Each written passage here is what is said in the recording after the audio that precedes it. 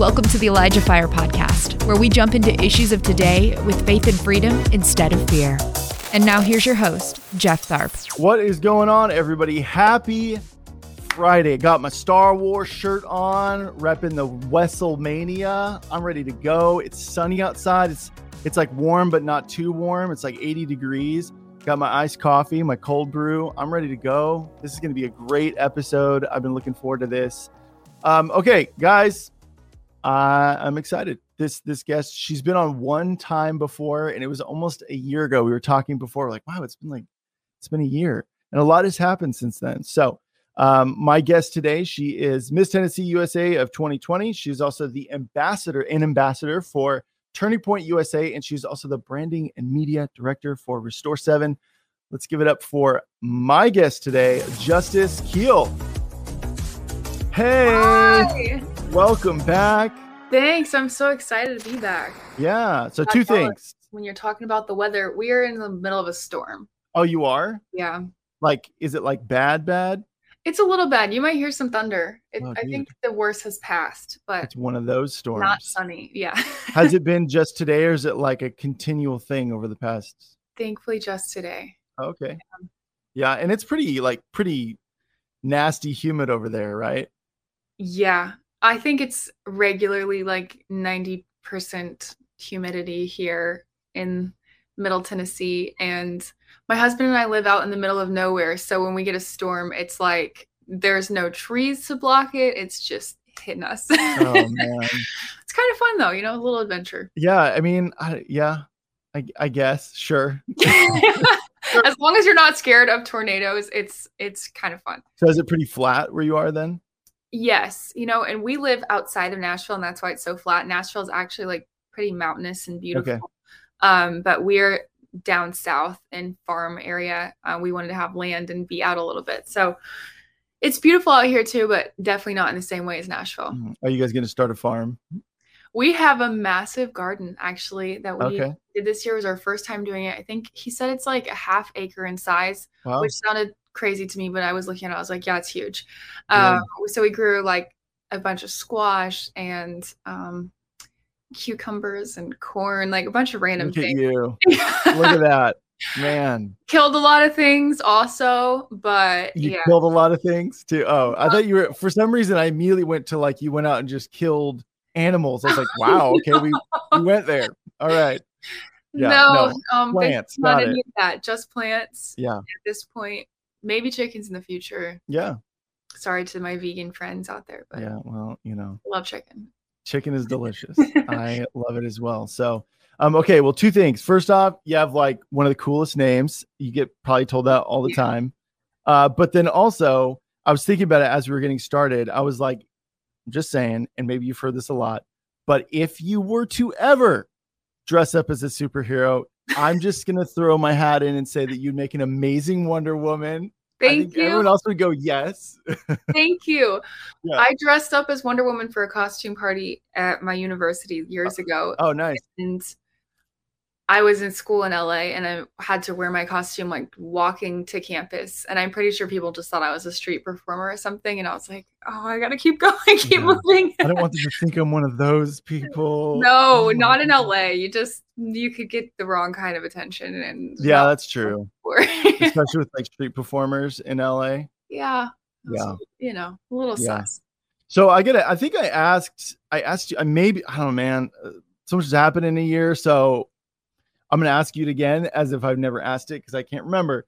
How did you end up becoming an ambassador for Turning Point USA? Yeah. So long story short, it was through being Miss Tennessee USA. My year as Miss Tennessee USA, it was one of the most politically controversial years in our country's history. Just the beginning of all the craziness. I was crowned at the end of 2019, so right before COVID hit. And so we had COVID, we had the BLM riots, and then we had the election. And the election actually happened while I was at Miss USA. And, there were 14 of us who were conservative out of the 51 contestants. And none of us let it be known because it was really clear that you weren't going to do well if you had supported Trump. And so I felt so frustrated by the end of Miss USA because I felt like I just felt silenced. I felt like Yeah. nobody with my point of view was allowed to be heard. And the organization also has made some changes since then that I think are really beneficial. So if you're involved in it, things are looking up for you.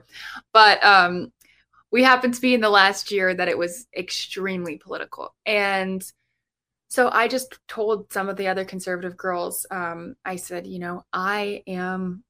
I've got to do something. I got to go somewhere and be somewhere where we can actually be proud of what we believe in and be proud to be from the USA, which is crazy because that's what we're all competing for, is to represent the USA. Right. And so I was like, I'm going to this Turning Point event somehow. And one of the girls had a connection there. And so she's like, I'll get us tickets. And so 4 of us were brave enough to go because we were still title holders at this time. And we received a ton of backlash and hate. But while we were there, the Turning Point people were phenomenal. They gave us VIP passes and it was pretty much the opposite experience of what we had at Miss USA. We were welcomed, we were celebrated, and we were all offered to become ambassadors for Turning Point. And I was so excited because it was this connection that, Miss USA organization probably would have never set up or wanted to have happen. Right? Yeah. Like, we're going to punish you. Yeah. Yeah. But God totally just made this connection happen. And Turning Point USA, those friends have become like my closest friends in the last several years and just been a huge part of my life in the last couple of years. And so I can't imagine if I hadn't had that connection. I'm so thankful that the Lord made it and so thankful for Turning Point and what they're doing. And they really treat us amazingly as ambassadors. We're really, really blessed by that partnership. So, yeah. And so what does that all like entail? Like if they come to you and say, Justice, we want you to become an ambassador. What does that even mean? Is it just upholding certain standards or, what? Really, the main thing is that we get stuff out of it. So I get to go to all the events and they bring us out there, let us stay in the hotel. We get to stay with another ambassador. And so I stay with my Miss Florida USA. She's also an ambassador and she's become one of my best friends. Oh. And we always stay together. And she's also a really strong believer. And so that's the main thing is just we go and we post on social media what we're doing. They also send us merchandise, so we post in our merchandise, and Sweet. I love all their merch, so it's a pretty good deal for me. And just sharing things that their projects that they're working on and everything. Again, super easy because I believe in what they're doing, and and so it's really minimal expectations on us, and I really feel like they're seeking to be a blessing to conservative creators. And so I'm really, really thankful. Yeah. I think one of the things that's been really cool to see out of 2020, and I can mark it and say, it was definitely a result of all the cray that happened in 2020, is just conservatives realizing, hey, we gotta stop rolling over and showing our bellies. And I think it's hard because there's kind of this weird division that's happening even within the church, where if you are outspoken and you are bold with what you say, you do have a sect of Christians who are like, you're supposed to be meek, you're supposed to be quiet, you're supposed to be this and not that, and so it's been a really feels kind of like a painful stretching, because we're supposed to be unified, right? But I ultimately view it as a good thing. The fact that conservatives are realizing, hey, man, we got to look at what our kind of meekness, our not wanting to make any waves, ruffle any feathers. Look at the mess it's caused. Yeah, definitely. This is something my husband and I talk about a lot because there's like a difference between how we relate to something institutionally and how we interact with it on a person-to-person level. And so, institutionally or spiritually, principalities, those sorts of things, like we've got to be like fierce and hard-lined and like fight. And that doesn't mean that we treat individual people that way. I'm thinking, for example, we realized we were talking with I guess they're pastors. They don't really call themselves a church, but they're the leaders of it's basically like a church. We'll Yeah. just call them our pastors. If it walks like a duck and quacks like a duck. Yeah, I know. I'm like, it's, one of those situations where you don't want to call yourself the thing, but that's what it is. They're phenomenal people. And we were just talking with them about how not one major church in Nashville made a post about Roe v. Wade on social media or anything. And okay, maybe that's okay, whatever. But they all made posts about BLM stuff and like climate change and all these other things, but they didn't say anything about Roe v. Wade, nothing. Right. And so I think like the church at large needs to be taking strong stances on these things. But then how we interact with people on an individual basis, a person who's coming into the church who's had an abortion, who needs healing, or who is in a crisis pregnancy, needs help. Obviously that person needs compassion in their interaction and not like, well, God says, blah, blah, blah. They need doesn't really go over well. I mean, yeah. Yeah.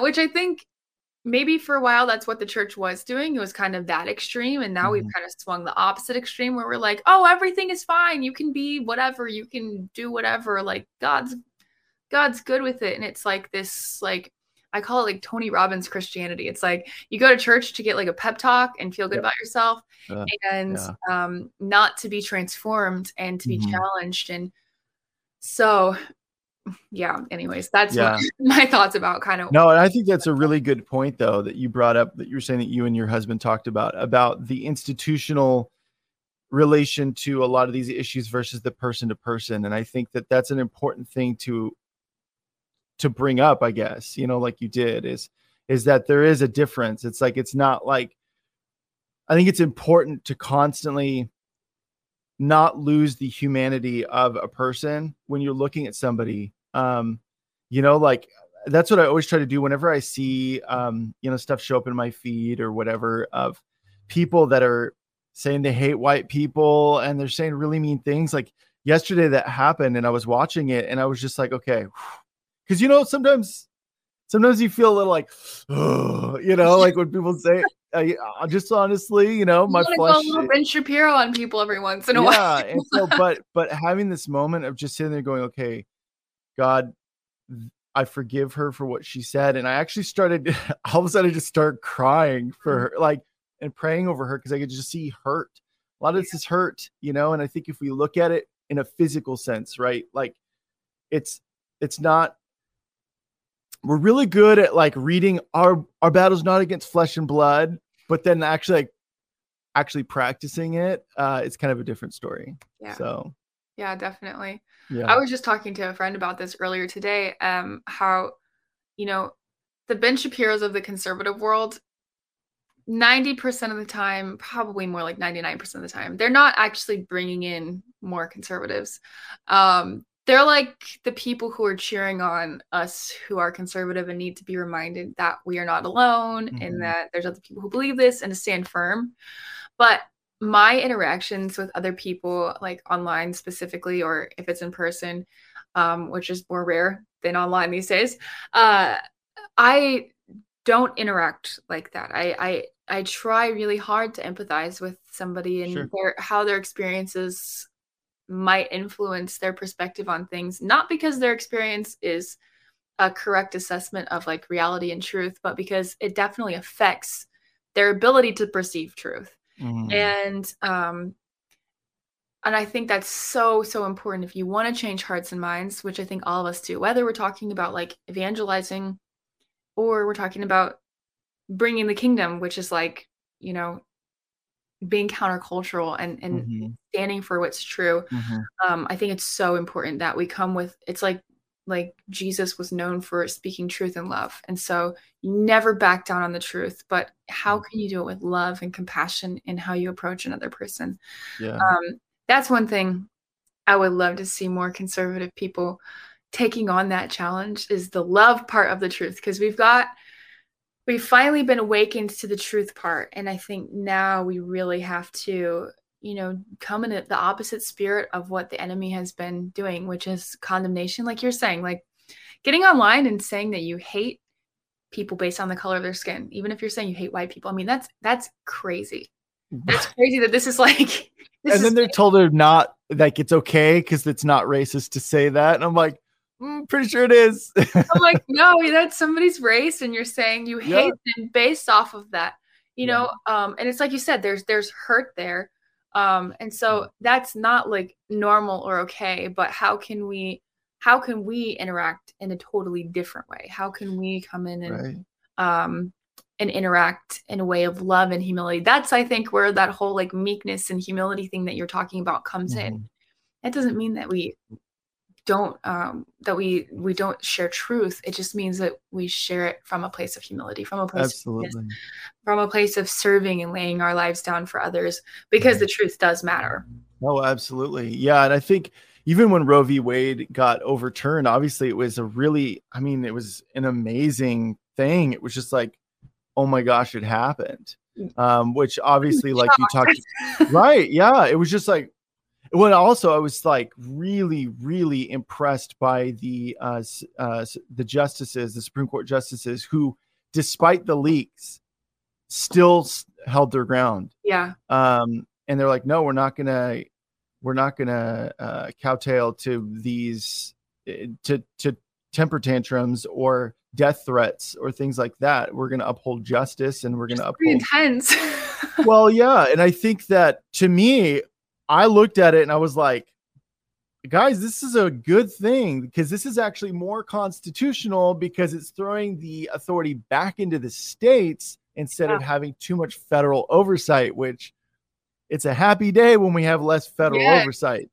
So, but the thing that I really tried to kind of keep in the forefront of my mind as I was kind of praying and thanking God, but also when I'd see a lot, we saw a lot of crazy videos around that time, was there are people who, even though it's not the truth, they're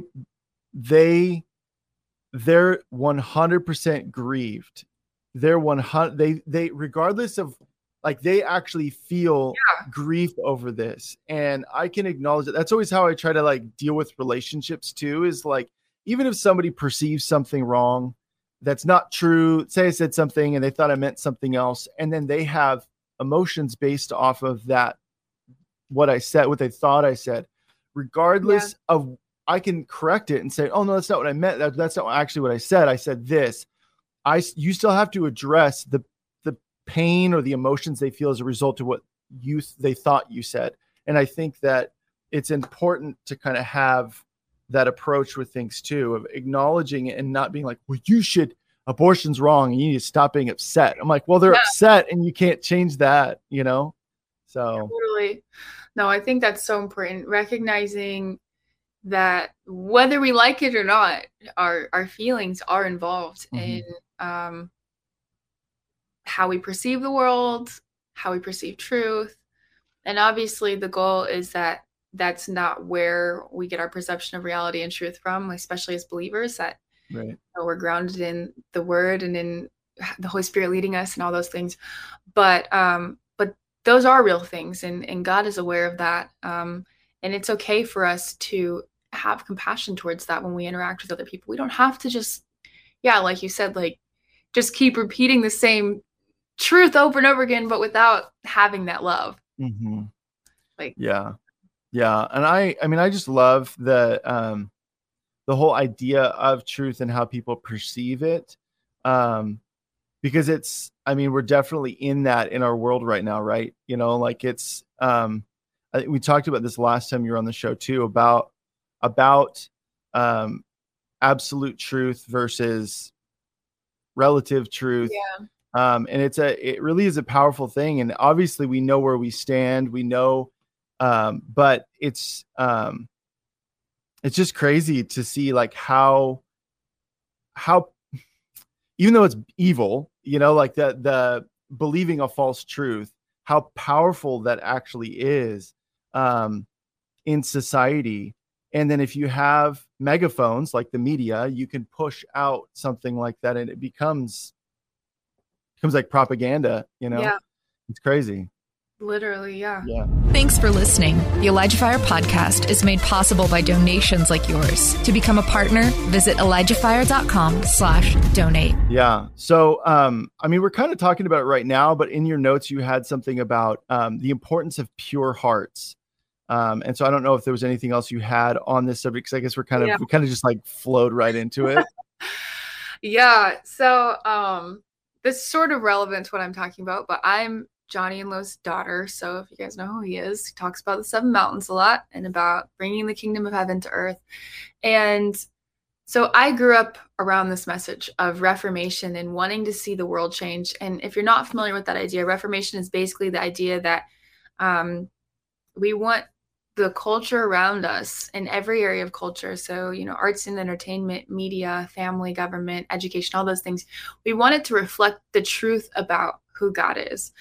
And there is a major reformation required in order for that to happen, because currently, we look in all of those areas and it's just corruption. And that inevitably tells people something about God and something that's not true. Right. And so something that I've seen emphasized and probably overemphasized in the message of Reformation is the idea that we need innovation and we need new ideas and we need to be the most relevant and we need to be the best at what we do. And there, of course, is an element of truth to that. So, for example, like arts and entertainment, having like unique movies, things, storylines that people have never heard before, redemptive storylines, using new technologies in our filming and all that kind of stuff. And that is true. Those are things that we do want. But I think that I have seen an overemphasis and how this gets lived out, an overemphasis in trying to be the next something that God is going to use over developing character and purity of heart. Come on. And so, yeah. For example, I had friends who, wanted to be in the music industry. And I remember having so many arguments with them, loving arguments, but arguments with them because there was a lot of compromise around substances and alcohol. And I said, well, why are you doing this? Like what? And they said, oh, for influence. And I said, what are you influencing people to do? You look just like everybody else. Right. You have cool music and different lyrics than other people, but the way that you live looks just like the world around you. Come on. Yes. So what's the point? Yeah. And I think I might have talked about this last time. I can't remember if it was this or another podcast that I did, but if our influence isn't coming from God, then it's coming from us, our flesh. And is that like what we want, to influence people with our flesh? Because we don't even want to influence ourselves with our flesh. Right. So that's a huge thing that I have just been thinking about and processing with the Lord recently. And I think there's kind of 2 major ditches you can fall in with this. You have like kind of what I've talked about with, I'll call it like the compromise ditch, where it's like, you're so focused on, I guess I'll call it being like the next Justin Bieber of the entertainment mountain. Yeah. Or you want to be like the best teacher ever. You want to be whatever. You're trying to be the best. You're trying to be at the top of the mountain. And so it's kind of like, who has time for all those other little things? Okay, we know the Bible now. Like, it's such a focus on like prophetic activation and all these big things that are, again, they're good things, but they cannot come at the cost of those foundational things of like character and what does it even look like to live as a follower of Jesus.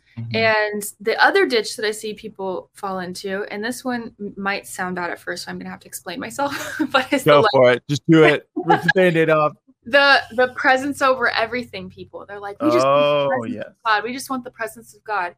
And yeah, we should just want the presence of God. But the problem is that what I've seen that become in specifically like the charismatic movement is what they really mean is supernatural experiences. And sometimes they're not even supernatural experiences. Sometimes it's just feelings that you're having. Yep. And so you're looking for a specific set of feelings and we call that the presence of God. Oh, we got chills. That's the presence of God. Or, you can feel and experience nothing, and the presence of God is there. Yeah. So it doesn't change it. Yeah. Right. That real presence of God, obviously, like, yes, we don't want to do anything without that.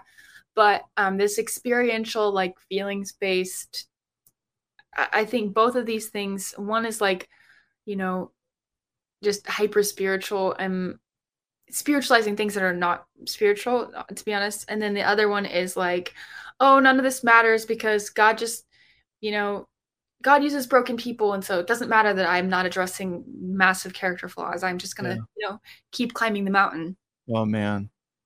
Which, I mean, it's kind of where we've found ourselves right now in the church, where we're seeing a lot of exposure of people that, because you're given opportunities to allow God to refine your character as you progress in ministry or whatever it is, whatever mountain you find yourself in. I think that you have opportunities to do that. And then I think where we're at now, where we're seeing a lot of exposure, is people who haven't embraced those opportunities, because they wanted to feed their flesh more. But, I think, man, like, this is like a big topic, and my wife can attest. I'm very passionate about this, and I'm a total outward processor. So I'll just like go, like, but she and I talk about this a lot, actually, too, about how, like, there's this need to be liked. Our flesh wants to be liked. And I think that there's this sneaky thing that the devil has done with being humble and being meek, like we were talking about earlier, where really is rooted in you wanting to be liked. I don't want to make waves. I just want to kind of go in there. And honestly, there are opportunities in my life that I completely like failed at with a capital F, because I made no splash. I started looking at my life and I was like, why am I trying to be like the world, just to be agreeable and be like, that's not what we're called to be. And I think there was also part of me that was like, oh, if I'm a little bit more outspoken about these things, then people think I'm not loving, and I don't want that, And so as a result, you just become, like Jesus talks about, lukewarm. And that is the last thing you want. That is like the absolute last thing you want to be, is lukewarm. No, that's something else. We just went on a trip with our pastors. So that's why I have all these stories of conversations we've had with them. But we were talking about this, the whole thing. Oh my gosh, this is pregnancy brain right now, because I am just missing my thought in the middle of, like, remind me what you were just saying. I was talking about the need to be liked and be agreeable. Yes. Okay. We spiritualize that, again, we go, like, I need to make God's standards sound better so that people will, to protect God's reputation, so that people will want to be. I'm watching your back, God. Yeah. Flash. I don't want people to hate me. Yeah. And so we spiritualize our fear. And this is the conversation we're having, is that God will never ask you to compromise on his truth in order to have influence from him.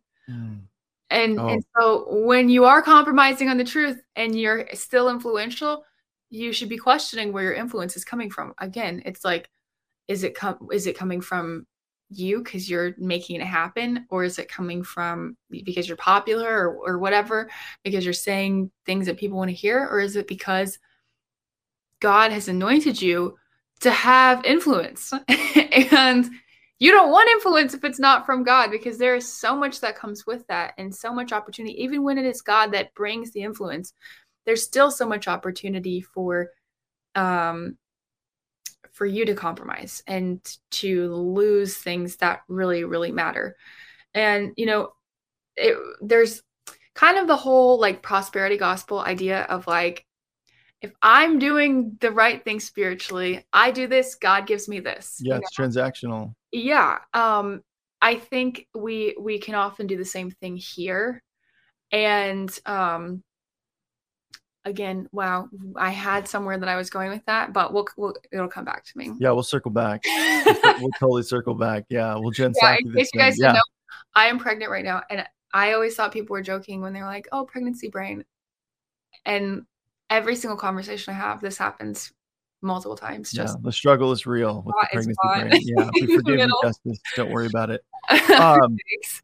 yeah, well, I think right now what we're seeing, what I'm observing, I talk to a lot of people on this show, in and out of this show. And the thing that I'm seeing a lot is that God is really, really stoking fires within individual hearts. And he's always been doing that, yes, but there's an awareness, there's a greater awareness of it to where it's like, man, I gotta get my stuff together. I gotta, like, all of these man-made structures that I've built up that I thought these were important to serve God. Like, God is ripping those things down. He's definitely doing it in my life. It's been a crazy couple of years of that. Same. Yeah. And I think that, there's actually a message from your dad, that I was listening to. It was like in a podcast. I don't know, it was like the Restore 7 podcast from a couple of years ago or something. I don't know. But he was talking about the arts and entertainment mountain. And, people know on the show know that that's like the mountain my wife and I feel called to. And we used to live in LA, and I started kind of getting in with different people. And then God was like, okay, I want you to move back up to Oregon. And so I remember I was talking to my friends, and they were like, dude, you can't do that. How are you going to get discovered? And I legit was like, oh, I don't know. Oh no, God, did I make the wrong decision? And God like immediately was like, nope, don't listen to them. just follow me. And I think that's the principle behind everything, is the absolute necessity of following the Lord. Yeah. Even when it doesn't make sense. So kind of going back to the message your dad was giving, was at that time, God had been asking me to stop. Hey, I want you to stop playing that game. Hey, I want you to stop watching that show. Hey, I want you to stop watching those. Hey, I want you to get rid of those movies that you grew up with and you love. And I was like, oh, it's hard.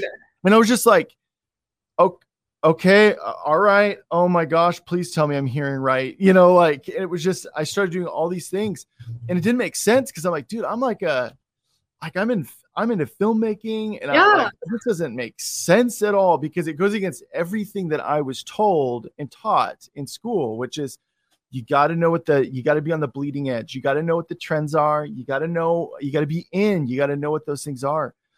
And so Johnny Enlow, your dad, you don't know who he is. Yeah. He said, and maybe some of you, God is asking you to stop watching things right now. And then I can't remember what else he said, but to me, that alone was like confirmation. I'm like, oh, okay. And then later God showed me, he said, I'm doing this because I want you to be a voice, not an echo. And I think that kind of going back to what you're talking about is this whole thing of like trying to blend in with the world, trying to be lukewarm, trying to be beige, and then going, okay, well then, and then I'm just going to emulate whatever the world's doing. And I think the important thing, the mark of a believer, is that our lives look noticeably different. Our worldview is noticeably different. Our hope, our joy, our peace, those things are prevalent in our lives. And if they aren't, then we need to reorient ourselves with the one who provides those things. And it's not in stuff, and it's not in doing. Or in substances. Yeah. No, I totally agree. And I think along the lines of what you're saying about reorienting ourselves and everything, I remembered what I was going to say before. Thank God. Sweet.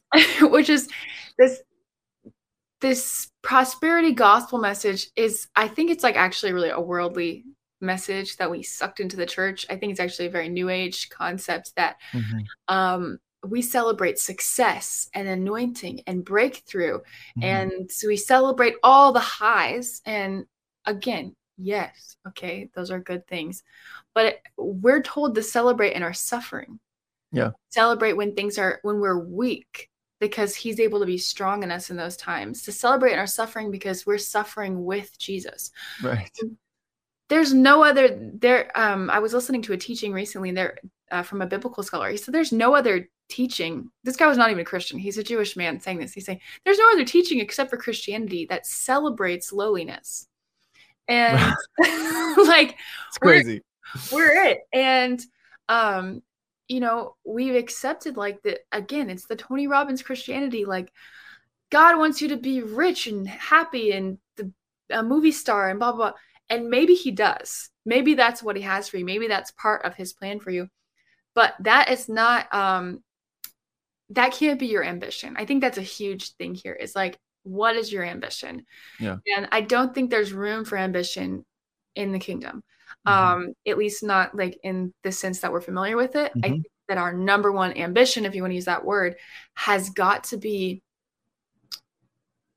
obedience to God and intimacy with him. Yeah. And Bill Johnson, I mean, he says this all the time, but I remember him saying it several times when I was in school ministry, that basically sort of comparing when you have this transactional relationship with God, when you are, you know, looking to, I want to get in the secret place because I'm looking for revelation. I want to get in the secret place because I want him to reveal my, like, what I'm supposed to do next. And, whatever, I want to have a supernatural experience. He says, you are prostituting your relationship with God.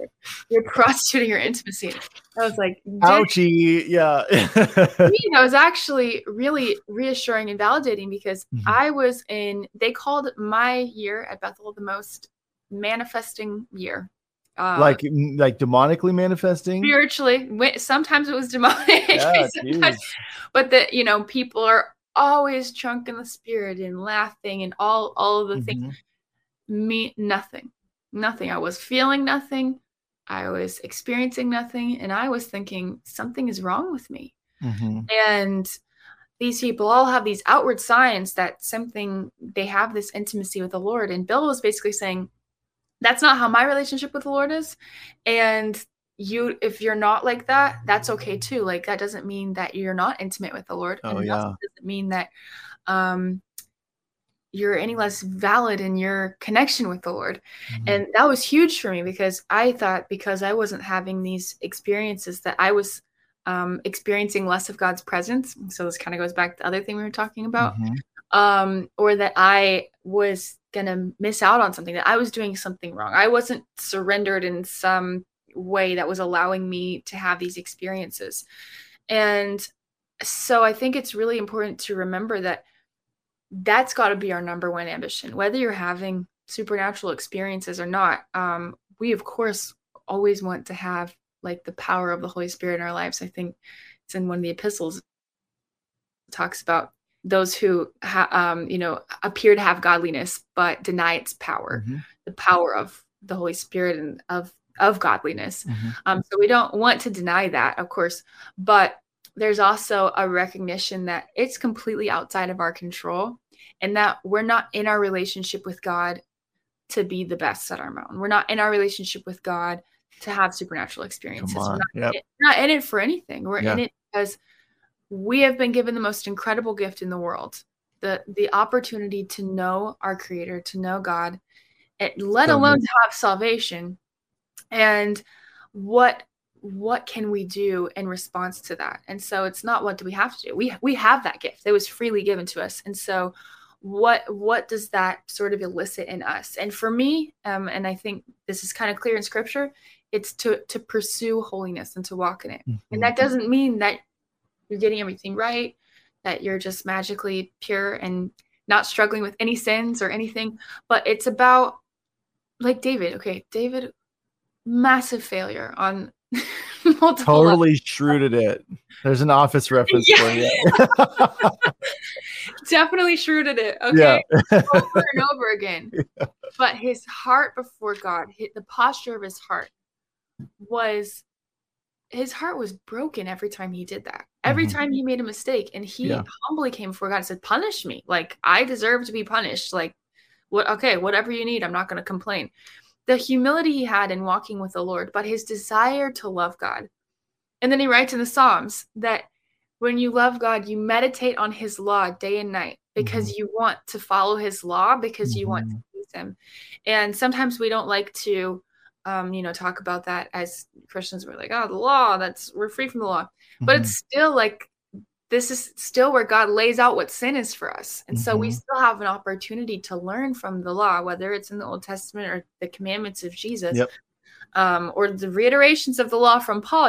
It's still instruction for us on how we can love God back. Help ElijahFire continue to make an impact around the world. All donations go toward making ElijahFire and the ElijahFire podcast possible. Visit ElijahFire.com/donate and become a partner today. And you don't have to be some crazy spiritual person. You don't have to be insanely prophetic, or you don't even have to have the gifts of tongues.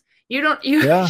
Right? Nobody is precluded from loving God and from being loved by him just because we don't have the outward expressions. Those outward things are good and amazing. And I'm so thankful to be a part of the body of Christ that knows the supernatural and knows that part of God. Mhm.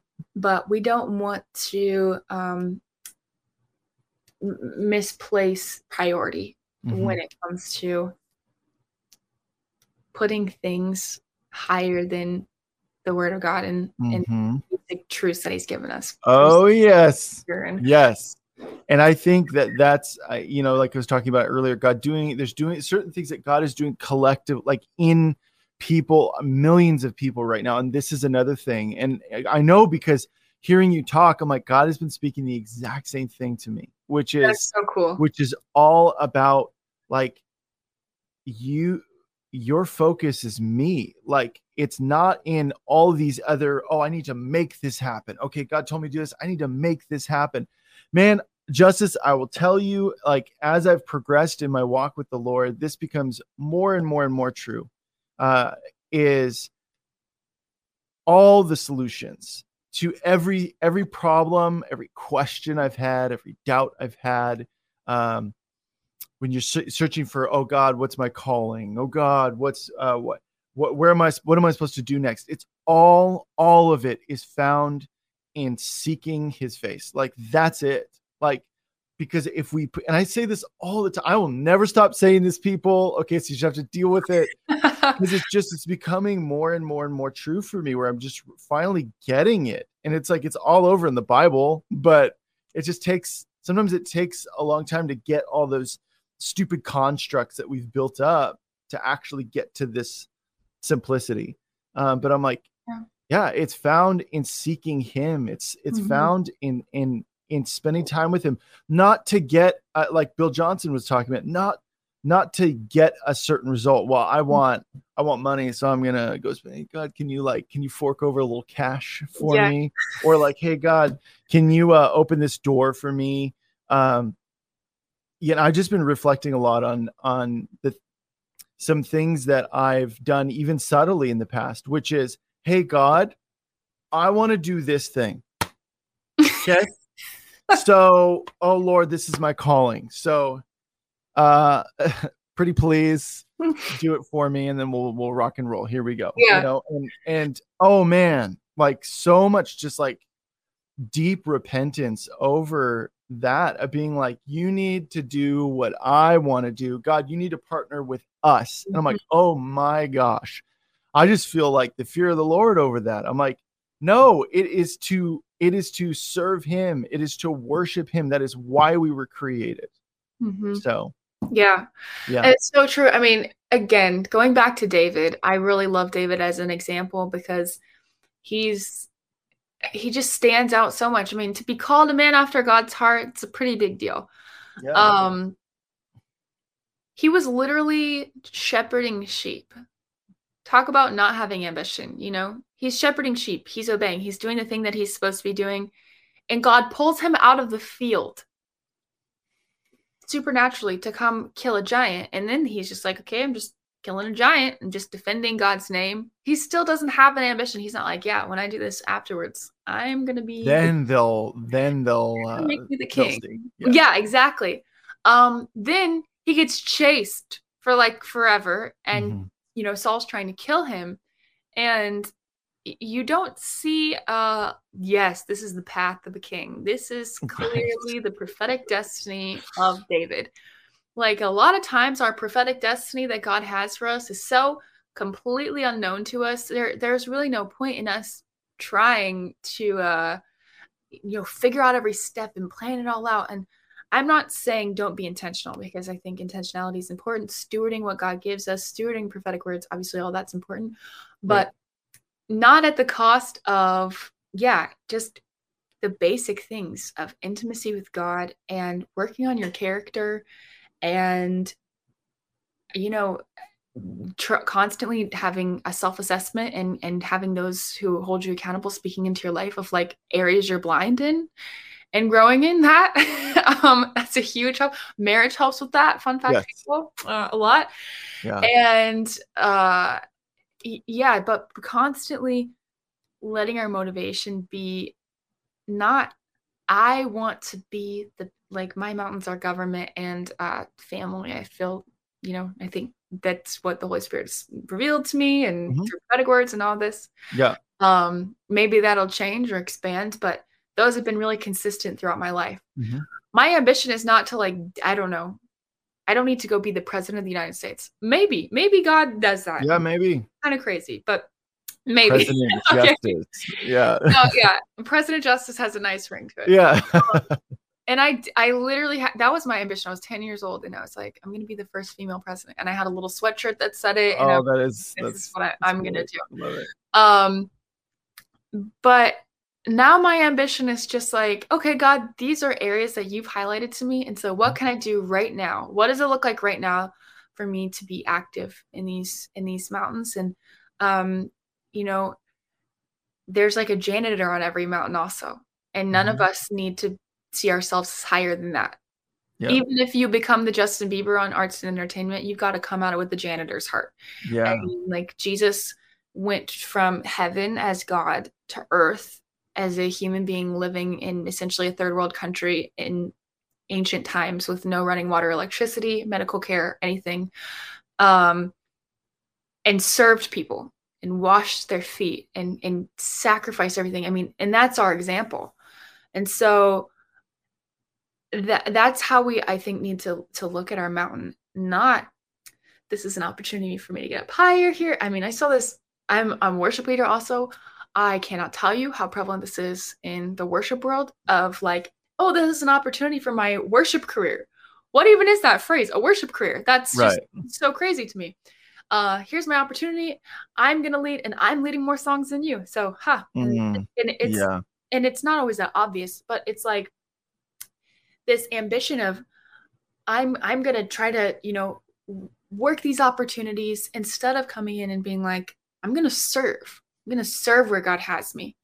And knowing that if I'm called to be in the king position, he's going to pull me out of the field, and I've just got to make sure that I'm serving in the right place, that kind of thing. And that doesn't necessarily mean in a traditional church setting. I think when we hear that phrase, go and serve as Christians, we think it means go do children's ministry or something. And maybe it does for you, but yeah, it's there's no real one thing that it means, Yeah. So it could be in a high position that you're serving, kind of like Joseph is serving Pharaoh, but he's in a high position, but he's still serving, so. Or maybe you're a business owner and your business is incredibly successful. Then your position is, shepherding the people that you lead, your employees and the people underneath you. And it's not like this, haha, look at me, I succeeded, God loves me and I'm successful.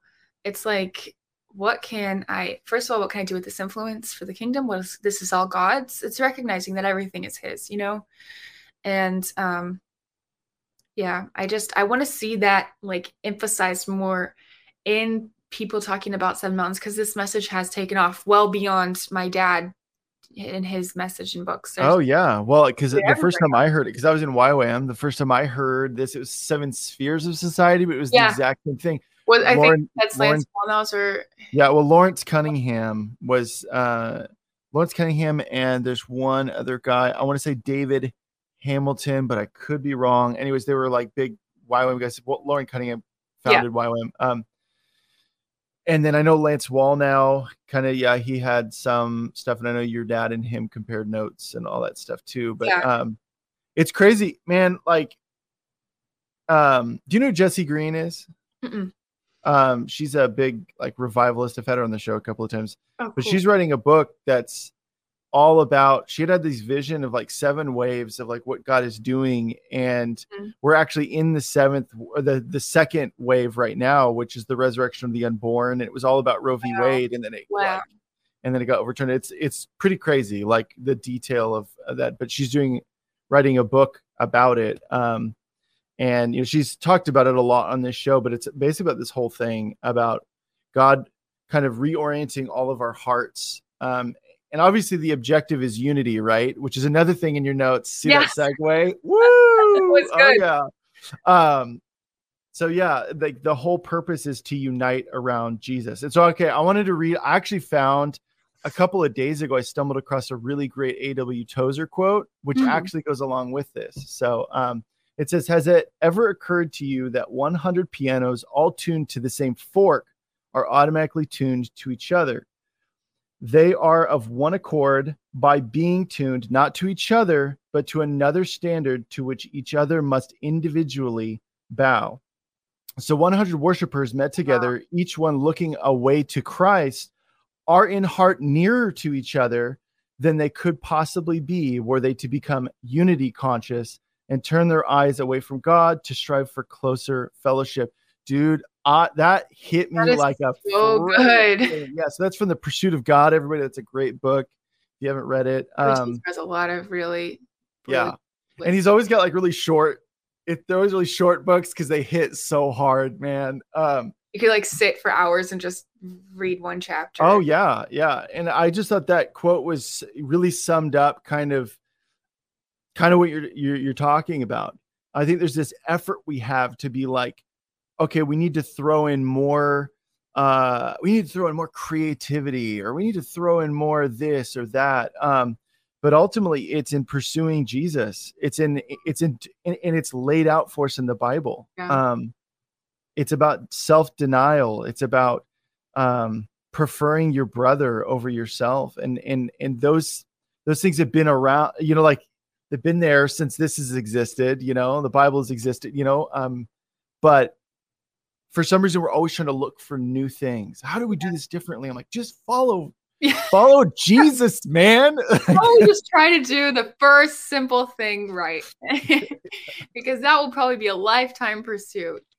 Yeah. And talking about unity around Jesus, I have a passion to take this even to the next level, which is cross denominations, and even like in crossing the Catholic Protestant line. I love that. Yeah, that's my heart too. There are Catholics and Protestants and people of all different denominations, and people who are non-denominational, charismatic, like the background I came from, who are not, I'm not trying to speak to their salvation, but they would not be considered Christians by like a biblical standard. They're not professing the things that you're supposed to profess in order to be part of the body. And so, again, I am not trying to judge anyone's salvation. I am talking about, there's like quantitative things we can kind of look at and be like, oh, well, I think we have to believe he's the one and true only way. And, probably a good place to start. Yeah. But if that is the gospel that we are fighting for, if we are standing for the true gospel, the death and resurrection of Jesus as our Savior, as the Son of God, as our path to knowing the Father, then I am just so sad that I constantly see these articles written. It's primarily aimed at charismatics, to be fair. An easy target, Yeah. But it's like cessationalists, which are, if you're not familiar with that term, people who don't believe that the gifts of the Spirit exists anymore. We talked about it on the show a couple of times. Yeah. Good. Yeah. Saying that you're a heretic if you believe that the Holy Spirit is still moving. That's pretty strong, because you're basically saying that you're not a part of the body at that point. And I hear Christians, I hear our stream of Christians saying that Catholics are not Christians, that they're heretics, that they're not. And there are Catholics who are heretics. Maybe even the Pope, I'm going to ruffle some feathers with that, some Catholic feathers, if there are any. But I have so many Catholic friends who, because I'm involved in the pro-life movement, and they are believers. and they're able to encourage me in my walk with the Lord, Mm. and I'm able to encourage them. And it translates because we're believing the same Bible, we're believing the same gospel. And so there's theological differences, but that is not a big enough reason for us to draw dividing lines. Oh, absolutely. And Paul talked about that over and over again. Don't let people come and needlessly draw divisions between you guys. You are one body, and we're not all going to be the same part of the body. We're not all going to look the same. And maybe was referring prophetically to denominations. I don't know. It seems like we got a lot of them.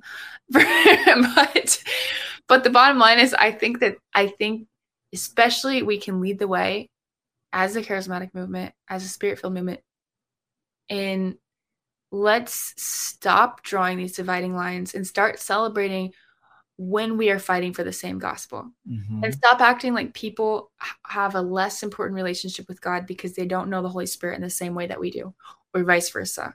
Like, if somebody is fighting to protect the same gospel that I am, and the same story of Jesus that I am, and the same redemptive transformative power that I am, we're on the same team. And we don't need to agree on all our theology, and we can have fun debates about it. But the bottom line, like, we're the same body, you know? Yep. Oh, yes. I think that's really what God is also after right now is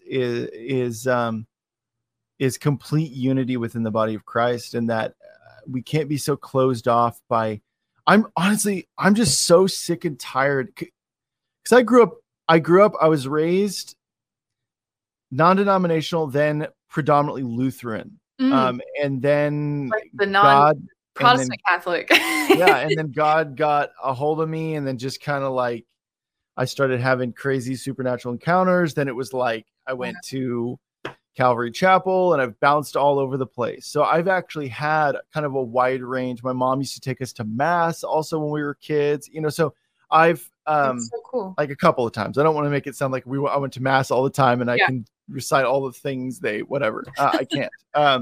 But my heart is just, and I ache for this, is stop getting hung up on non-salvation issues and causing That's divisions. The way to say it right there. I'm so tired. I'm so tired of it, because I'm like, I can't deny the things that have happened to me in my life that are supernatural. I can't.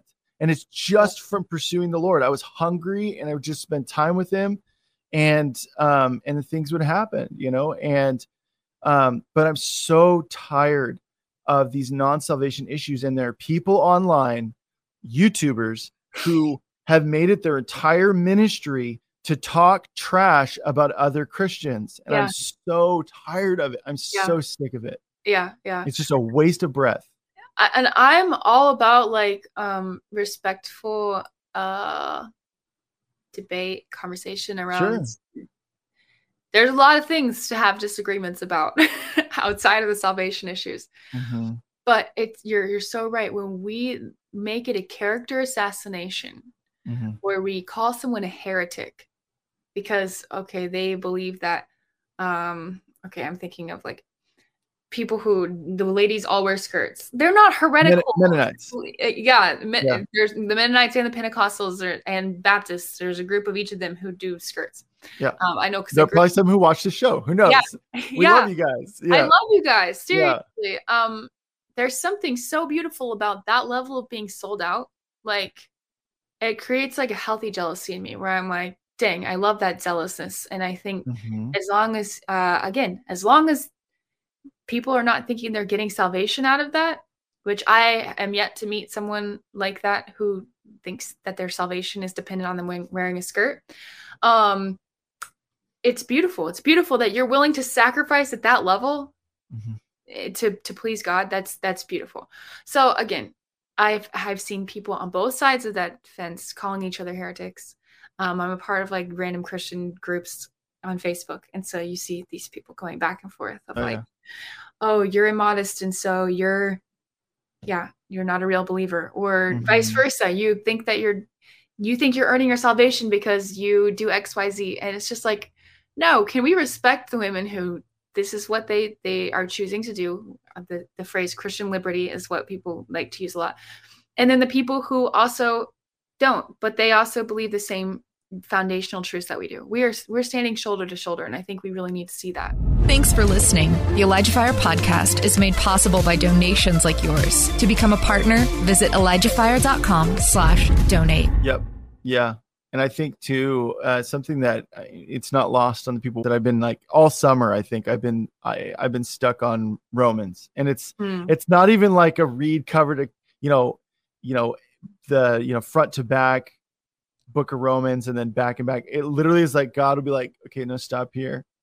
Okay, now read these 2 verses over the next like 2 weeks, and just like, and it's been that, but. Yeah. One of the big things is the thing that I love. I actually love this. And people say, oh, this is a contradiction. There's all these contradictions in the Bible. I'm like, this is just how God is. Like, it's both. Like there'll be like one thing. It sounds like a contradiction. I'm like, it's both. Yeah.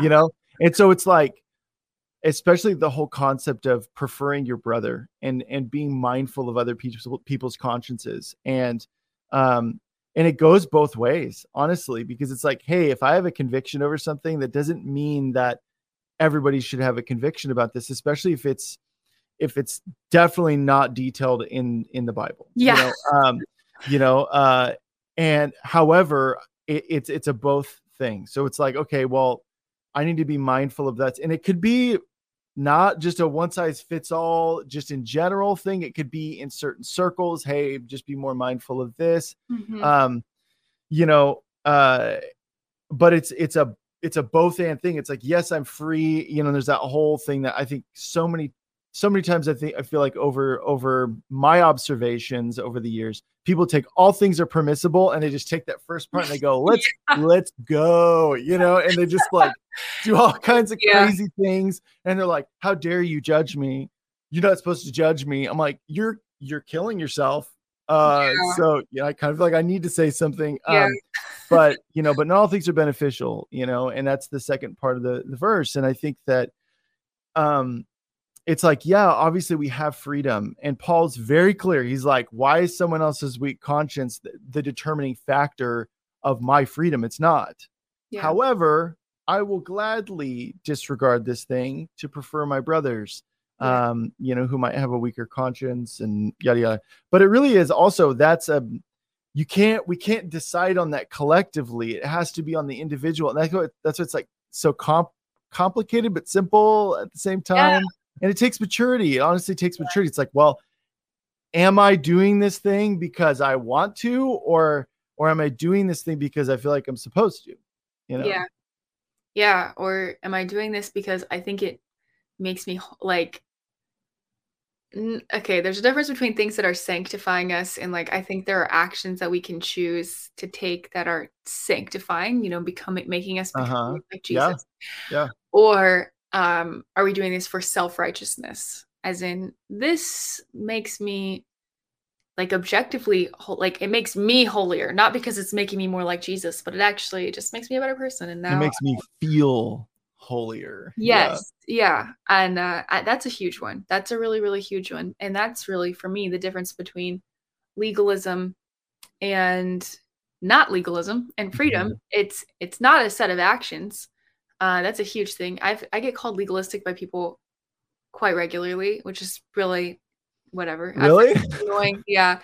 And part of that is because I have really like hard lines about some things that I feel really strongly about. And I think I'm right, or else I wouldn't do it. Right. But I respect other people who have a different opinion that they've also come to through prayer and reading scripture and being led by the Holy Spirit. And I don't think that it makes me any better, or that God loves me anymore.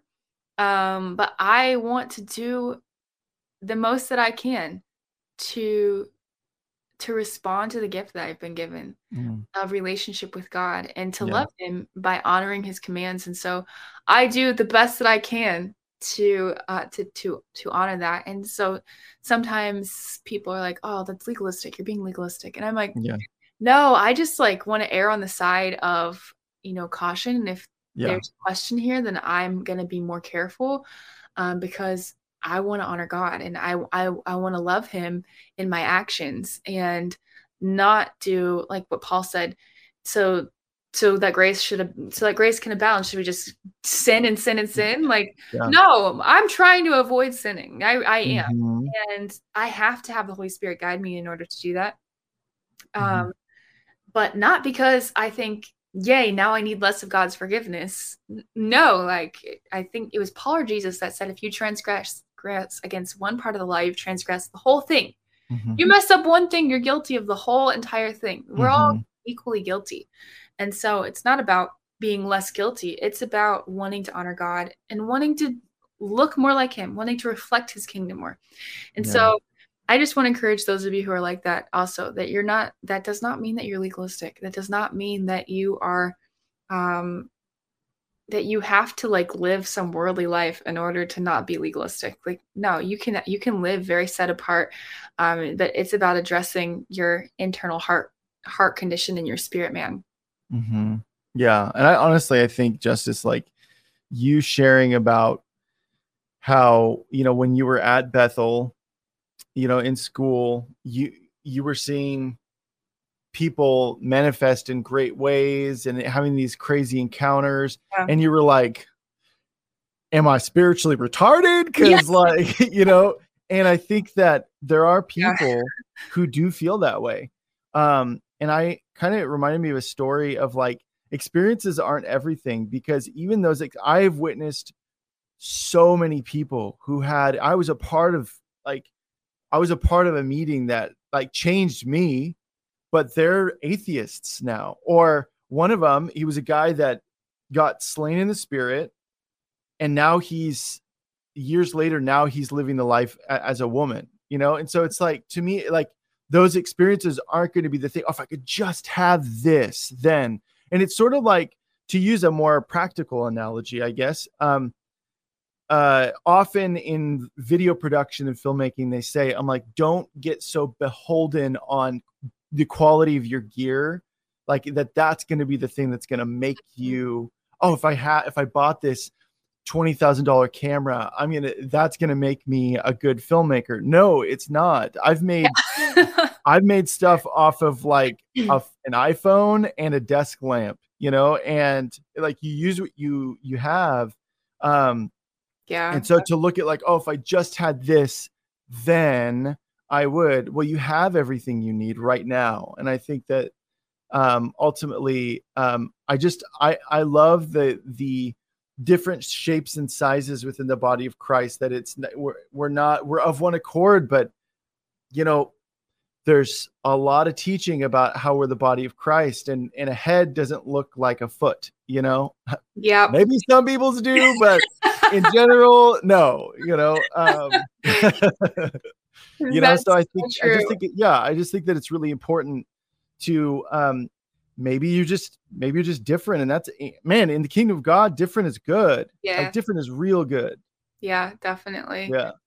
Yeah. And I think, if you're one of those people and you do think you're somehow missing out, or that you haven't done enough for God, or, I don't know, like Jeff was saying, you're spiritually retarded because you haven't had these really outward experiences with God. I just want to say, and especially for men, I think it happens especially with men. And I think because frequently it's connected with an emotional thing, that was even harder for me, because I'm like, especially all the girls are having these experiences, and I'm just like, me and the men are standing there like nothing's happening. Yeah. I've seen a lot of men, I feel like the Holy Spirit is reminding me of this though, think that they have a less intimate relationship with God than their wives, because their expression of worship or their relationship with God looks different than their wives' relationship. And a lot of wives insinuating that towards their husbands and making their husbands feel even more like this. Yeah. And I just feel like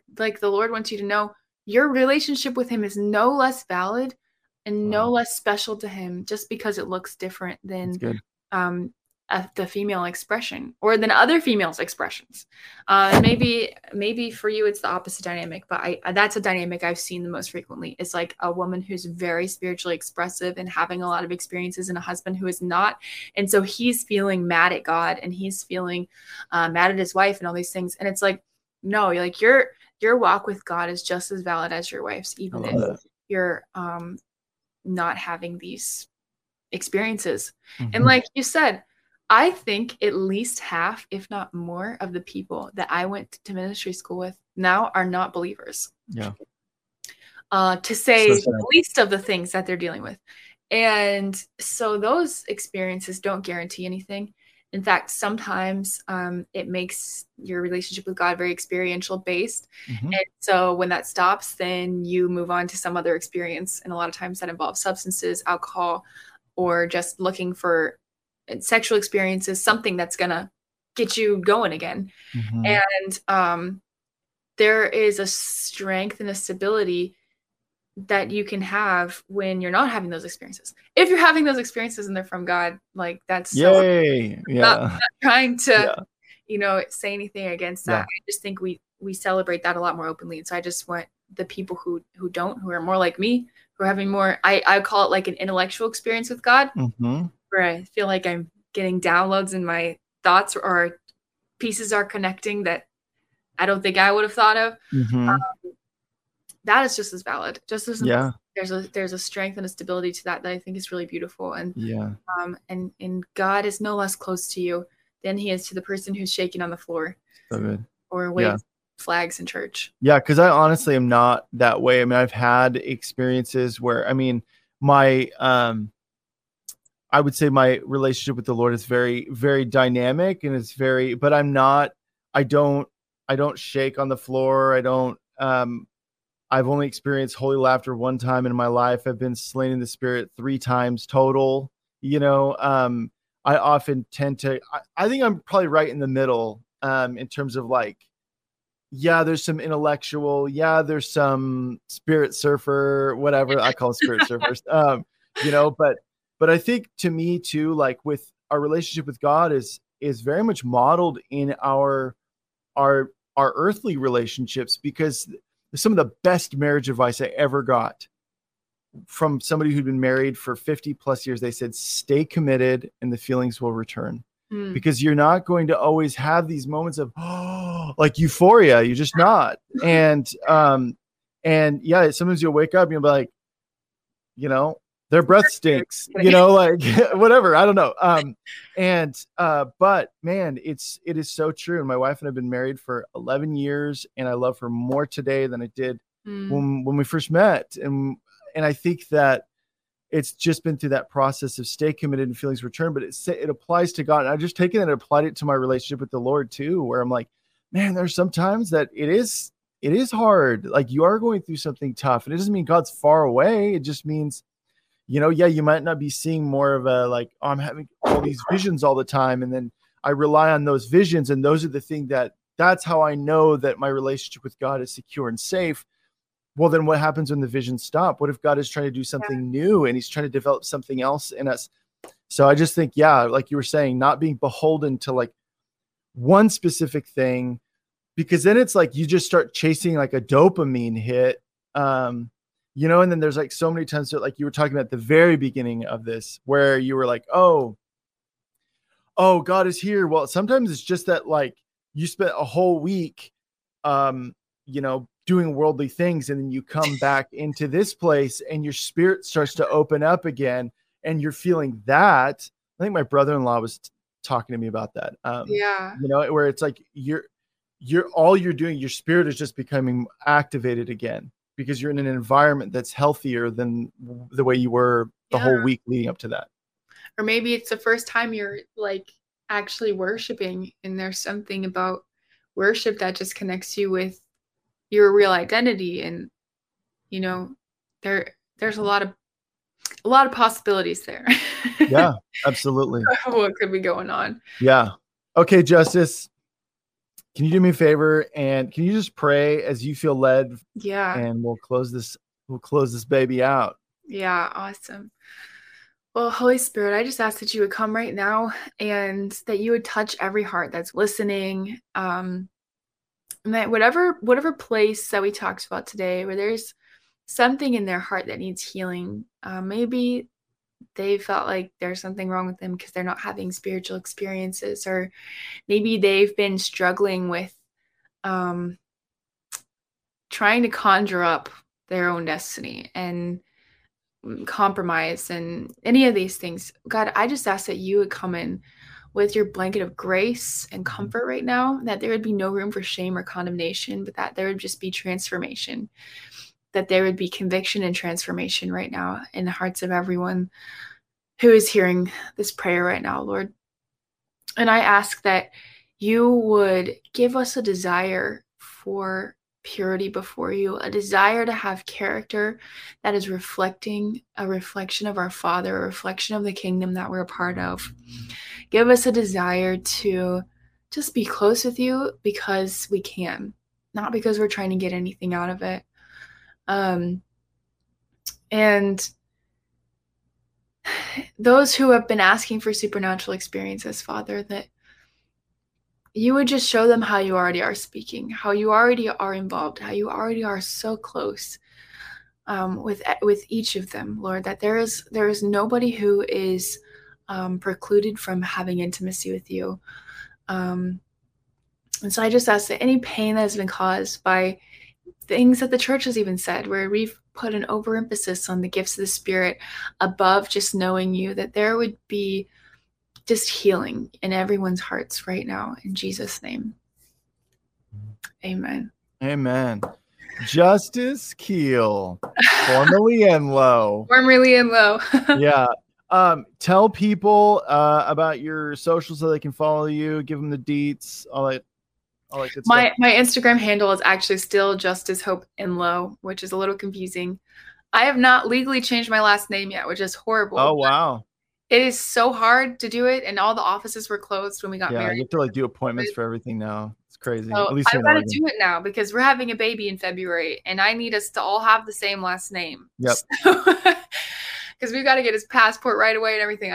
I need to fix it. But for now, my Instagram matches my legal last name. It's a little motivation for myself. So it's at Justice Hope Enlow. And I talk about a lot of this stuff online all the time, and also just life and pregnancy. Yeah. Home things. So if you're interested in those things, a huge passion of mine is talking about women and just what it means to be a woman of God. So especially women, you might enjoy following me. Men, you might enjoy following me. I don't know. I might be boring to you. We'll see. No, I don't think. I mean, I think I follow you. I can't remember. Who knows? But yeah, it's not boring. Just have to filter through some pregnancy content to get. Yeah, just swipe past that. Yeah.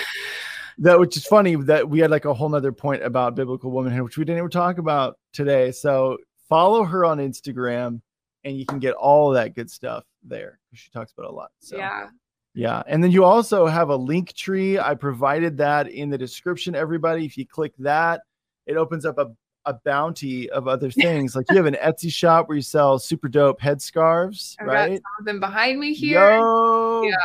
Yo, there you go. I love sewing. So I haven't done much recently because I'm 4 months pregnant. The first 3.5 months, I was sick out of my mind. So you didn't want to blow chunks all over the no. You know, I never once threw up, which is amazing. Oh, you didn't? I just felt like I would like to.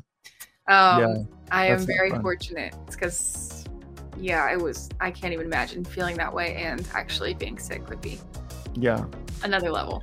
Yes to that. So Justice, thank you so much. This was awesome. Thank you so much. Always an honor. Great convo. Who's interacted and be thankful. Yeah, absolutely. So everybody, that's our show. Have an amazing weekend. Have a glorious weekend. And then join us on Monday when we've got Shannon Dombrowski back. She hails from Ohio and she's a little fireball. So I can't wait for that. She's awesome. So we'll see you guys on Monday. This has been ElijahFire. Thanks for listening. For more episodes like this, you can check out the ElijahFire podcast on ElijahFire.com, on Apple, Spotify, or wherever you get your podcasts. You can watch us live every Monday, Wednesday, and Friday at 2 p.m. Pacific Time on YouTube, Twitch, and Facebook.